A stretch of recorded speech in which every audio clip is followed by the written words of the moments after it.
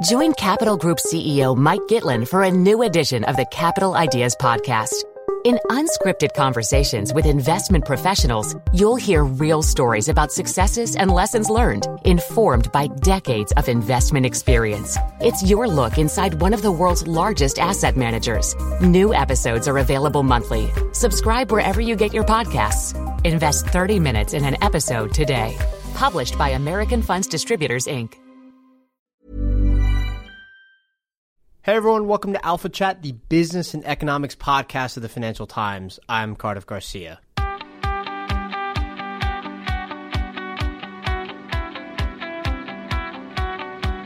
Today's show is an Alpha Chat short. I am going to pass the mic to my colleague John Authers. He's the senior investment commentator here at the Financial Times. And John is going to be interviewing Charley Ellis, a longtime advocate of index investing who is perhaps best known for his books Winning the Loser's Game and The Partnership. Amy and I will be back for our regularly scheduled Alpha Chat this Friday. Again, here is John Authers and Charley Ellis. Enjoy.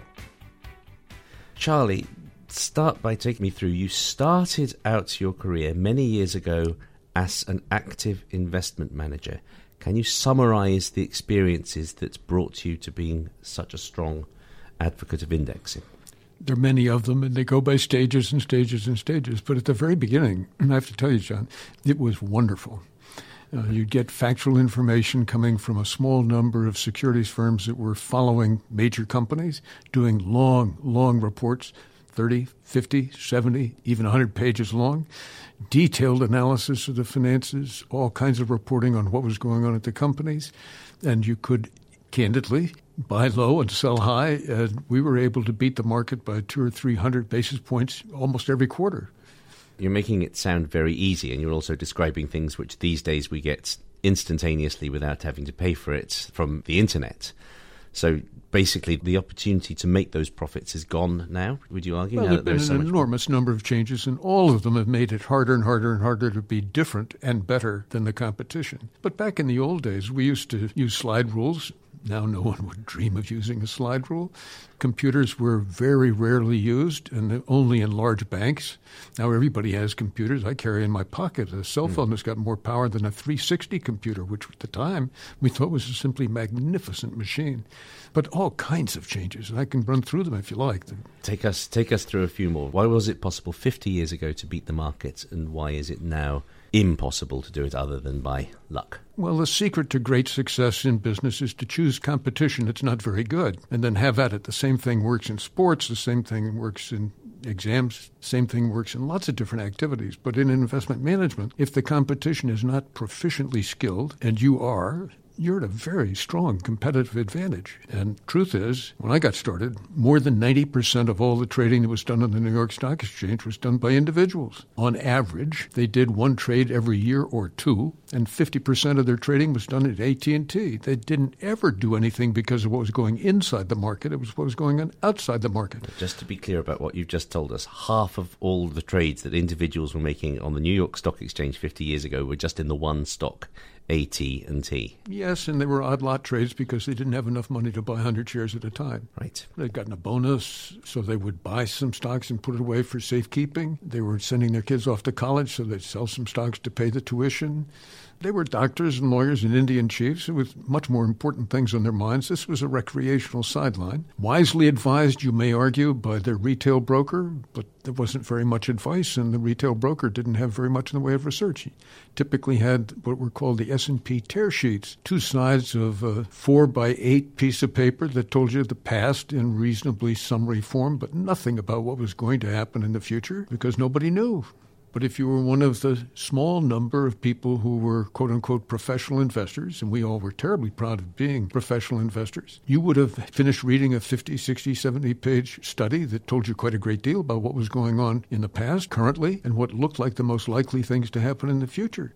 Unfair competitive advantage, and we took advantage of it. Right, and these days, plainly, the number of people trading on the market in any given day, the number of mugs, to use the British expression, who you can happily take on and expect to beat them, has dwindled to almost nothing. You're just competing against other great players. Yeah, that's really true, but it's a little bit different in that the volume of activity by individuals probably hasn't dropped off very much, but it's gotten to be a tiny, tiny, tiny fraction. Instead of being 90% individuals, now the market is maybe 1% individuals. 1%. And that means that 99% is professionals. So that means really that if we look at past performance data for funds going back a very long way, we may as well more or less ignore it. It's from a completely different era when the opportunities were different. Well, the world does change, and it's a little bit like all of us 6 months ago were thinking how wonderfully warm the weather is and how comfortable it is to go around in a light shirt. And the last couple of months we've been wearing a sweater. And next couple of months we're going to be wearing overcoats, talking about how bitter cold it is. Those changes do happen, and they've happened in the investment management market with one major difference. The changes in the investment management business are never going to be reversed.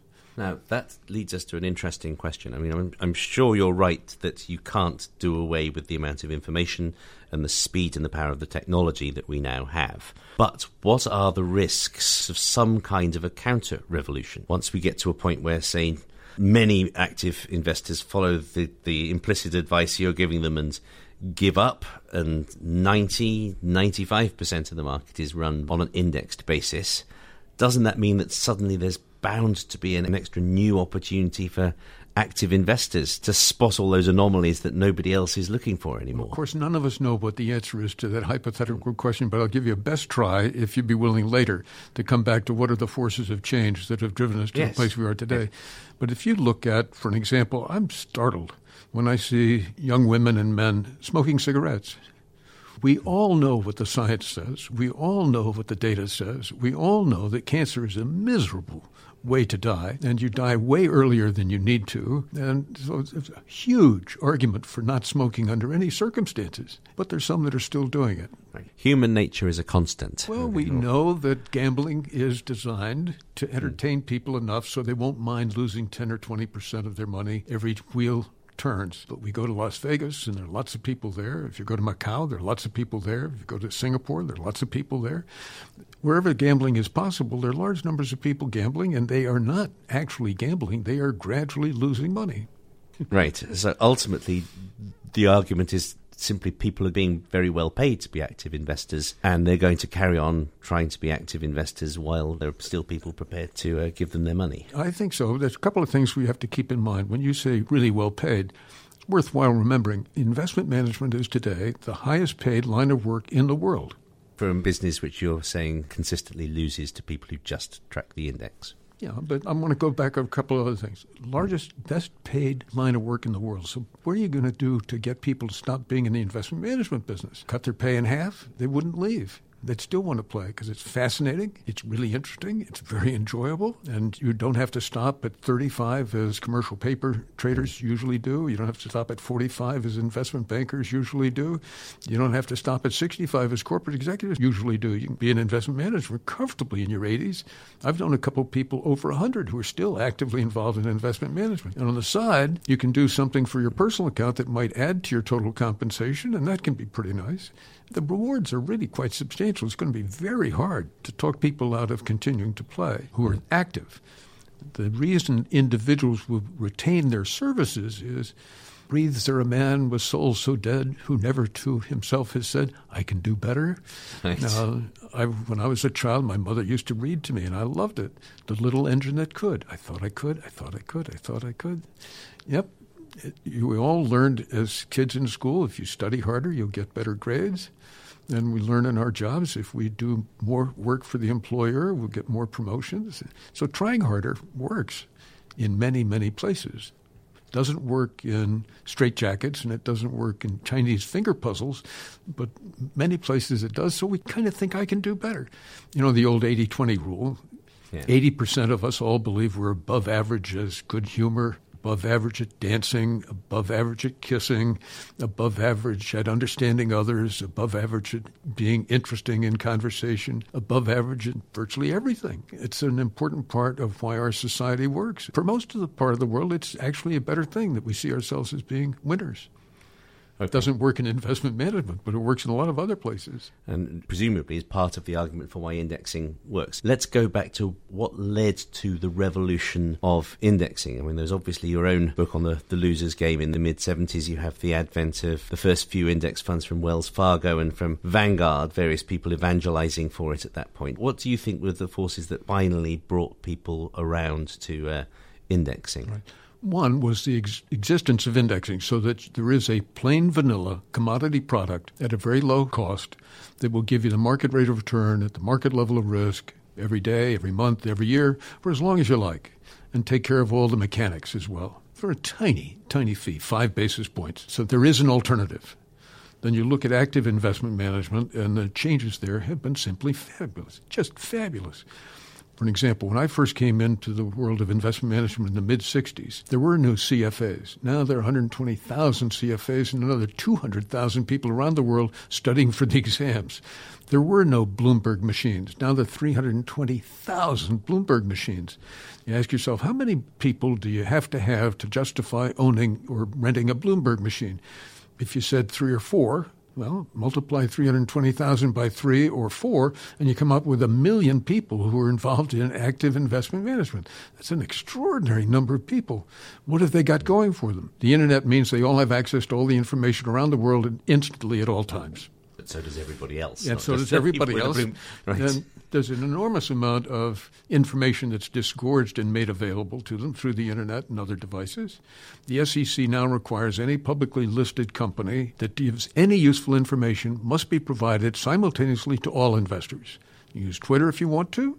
You use Facebook if you want to. You can use any other kind of device, but you've got to do it. So what used to be the secret sauce of active investment management, private, thoughtful, probing interviews with senior management, meet with 5, 6, 7 different executives, stay for 2 or 3 days. They're very glad to work with you and help you understand their company better. What a comparative advantage you could wind up with if you were really focused on it. So there's been a huge amount of change from what used to be the reason you could do so much better as an active manager. Those things have gradually been either equalized or obliterated or overwhelmed. Now, to what extent is it true? Obviously, people are most interested in US large caps. Those are the big, famous companies, and it's also, by most measures, the most efficient liquid stock market out there. To what extent is this an argument that applies most to the kind of companies you could buy in the S&P 500? To what extent could you also advocate indexing for less efficient markets, high-yield bonds or emerging markets or smaller cap stocks? How broadly does this apply?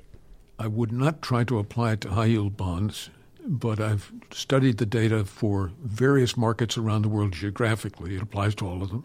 And if you apply it and look at large cap, mid cap, small cap, it appears to work roughly equally well in all 3 categories after you take out the cost of commissions. So there really isn't any particular argument against doing this for smaller companies. This is something that can be applied across the equity universe. That's certainly the way it appears from the data that you can get access to. And that's, of course, data that has only recently been available, because until SPIVA came out with their rigorous data where they've said, look, a fairly large fraction of mutual funds disappear from view because they weren't selling because they didn't perform well. What would happen if you added those funds back in? Right. What fraction of the funds that were started or were in business or started 5 years ago? What fraction of those funds have done better than the market benchmark they're aiming at? And it's usually maybe 20 or 25% have done better. It means that 80 or 75% did less well. Well, it was quite alarming and quite scandalous, which was new to me in your book, was the numbers for those mutual funds that are about to close, how badly they do while they're in their death throes, in their last year or two of being wound down, when presumably the manager is that much less motivated and so on. Well, maybe so highly motivated that they try Hail Mary passes and other things that don't happen to work out, and so they do get closed down. There may be some funds that tried a wild risk, but it worked out, so they're able to live on a little bit longer. But it's when you include those that have died that you begin to see how radical the underperformance of active management is. Yeah, I'm afraid it's really dreadful. Now, what is the future? I can summarize 2 concerns that the people I know in the indexing community would have. One is that it's being made too complicated, that you now have indexes that try to replicate different particular strategies for beating the market, smart beta as it's known. Is that doing away with the essential simplicity that people see in the original idea of indexing as you were advocating it, or as Jack Bogle was inventing? Two great nominal innovations in the history of the world of finance. One was the day we changed the name from death insurance to life insurance. Hadn't sold as death insurance, but it's sold like hotcakes ever since as life insurance. And the other was the idea of smart beta. There's no data that supports smart beta today that's got anything like robust character to it. But if you go back to when it was first put out and GE was selling at 30-something times earnings, and there were a series of large capitalization stocks selling at extraordinarily high prices, those stocks did not sustain their values, and there was a period of time in which the so-called smart beta or fundamental indexing did appear to do better. But if you take out that most wonderful period and look at the rest of time, it doesn't appear to be serious. But it catches on. People like the sound of it. And then, as you know, you can create all kinds of different subsets and subsets and subsets and subsets. So there are ETFs of all sorts of very narrow definition. You think weight loss might be a popular thing, you can buy an ETF for that. If you think that anything else might be popular, you can buy an ETF for that. Some of them won't make it in terms of asset sufficiency, but they're out there. And I think people trying to be very specific are going to tend to make mistakes more often than they will tend to make great discoveries. So in many ways, you're not too big a fan of smart beta. In many ways, what you're saying is that this was an edifice that was built on somebody correctly seeing an opportunity that was real at the time. Yeah, data mining is a wonderful way to get convincing evidence for those who want to find conviction. Right. And my final question for you is you've written a book called The Index Revolution.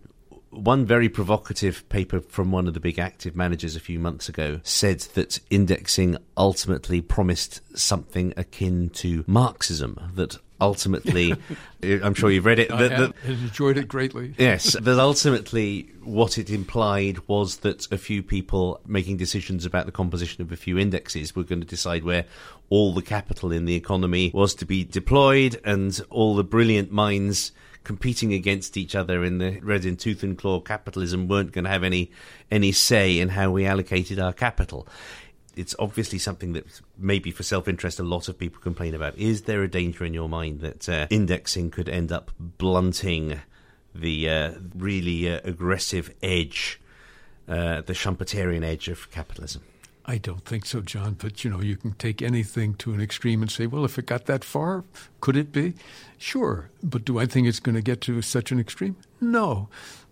People really do believe that, all of us believe that we can do better by trying harder. And this is going to be hard to persuade everyone to give up on it, or even close to everyone to give up on it. We're roughly a third of the assets today are now indexed. If you had 2/3 indexed, which would double the amount that's now indexed, wouldn't make any difference. If you get up to 90%, maybe then you're starting to see some real difference. But when it happens, I just hope somebody will call me up and say, come on down and take a look, because it's happening. It's happening. I don't think it's ever going to happen. And basically because hope springs eternal. Yes. And active management, therefore, springs eternal, and the argument for indexing. That's what human beings are all about, is trying harder to do better. Thank goodness. Well, I think that's something we can thoroughly agree on. We will all try harder to do better. Charlie, thank you very much. Thanks, John. Indeed. The Index Revolution, Why Investors Should Join It Now, published by Wiley. And that's the end of today's show. Thanks for listening. Give us a call. We are at 917-551-5012. That's country code +1 for our overseas listeners. You can also email us at alphachat@ft.com. Rate the show and leave a review on iTunes. It does help people find out about Alpha Chat. Finally, you can find John Authors on Twitter at John Authors, and I'm at Cardiff Garcia. This episode was produced and edited by Amy Keene with help from Lauren Leatherby. Thanks again to our listeners. We'll see you on Friday for our regularly scheduled. Join Capital Group CEO Mike Gitlin for a new edition of the Capital Ideas Podcast. In unscripted conversations with investment professionals, you'll hear real stories about successes and lessons learned, informed by decades of investment experience. It's your look inside one of the world's largest asset managers. New episodes are available monthly. Subscribe wherever you get your podcasts. Invest 30 minutes in an episode today. Published by American Funds Distributors, Inc. The latest episode of the Next 5 podcast is all about AI and the business travel sector. I speak to Tim LaBelle, head of product for SAP Concur Spend Solutions. We'll have so much data that our travel will be safer. Shelley Fletcher-Bryant, VP of Advito. AI can certainly contribute to more eco-friendly travel practices. And author and public speaker Theo Lau. AI can help us predict when it will be a peak travel, more delays, cancelled flights. Listen to the full episode of the Next 5 wherever you get your podcasts. Enjoy. Alpha Chat.